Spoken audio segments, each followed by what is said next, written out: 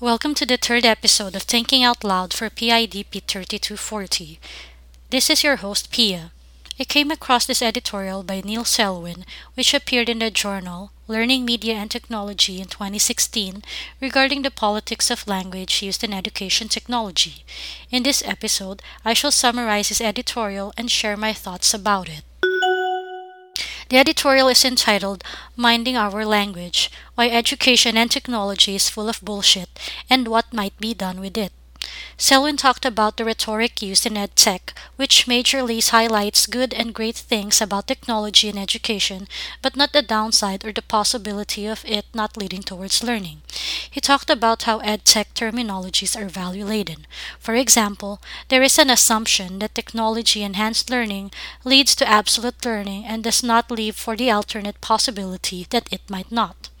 He discussed that contrary to what most people think and what edtech companies want to project, technology is not apolitical.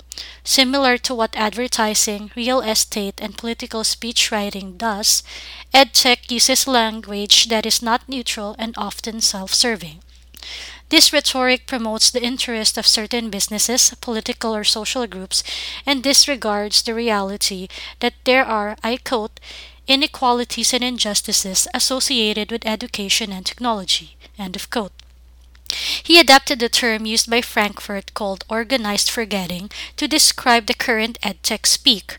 Organized forgetting is, I quote, language that is excessive, phony, and generally repeated quite mindlessly and without any regard to how things really are. End of quote. Further, he added that there is a lack of critical discussion about the political economy of digital education and the corporate reforms of public education, which allows misdirection and misdescription of digital technology to exist.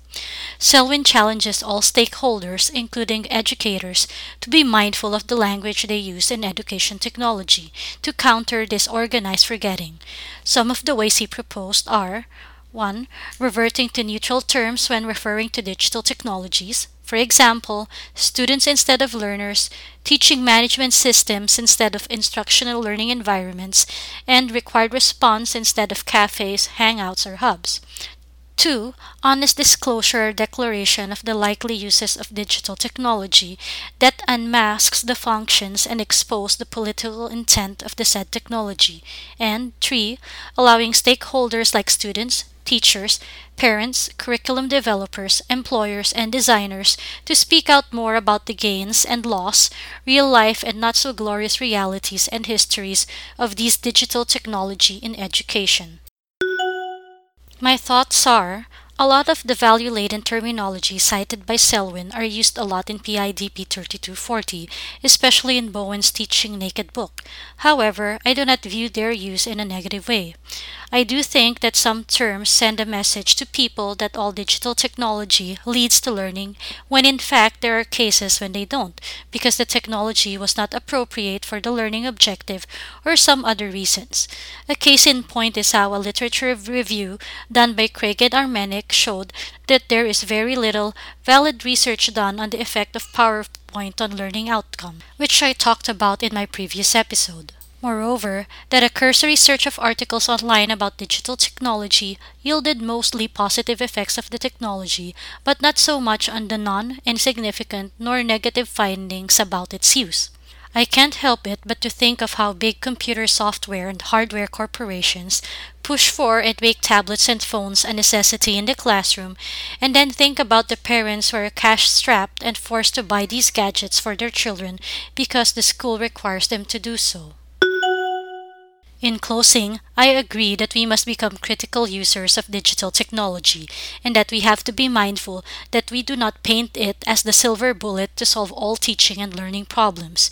Using neutral language is the first step we can do. This is all the time we have. If you are interested to read this editorial, please refer to the link found in the description or comment section of this podcast.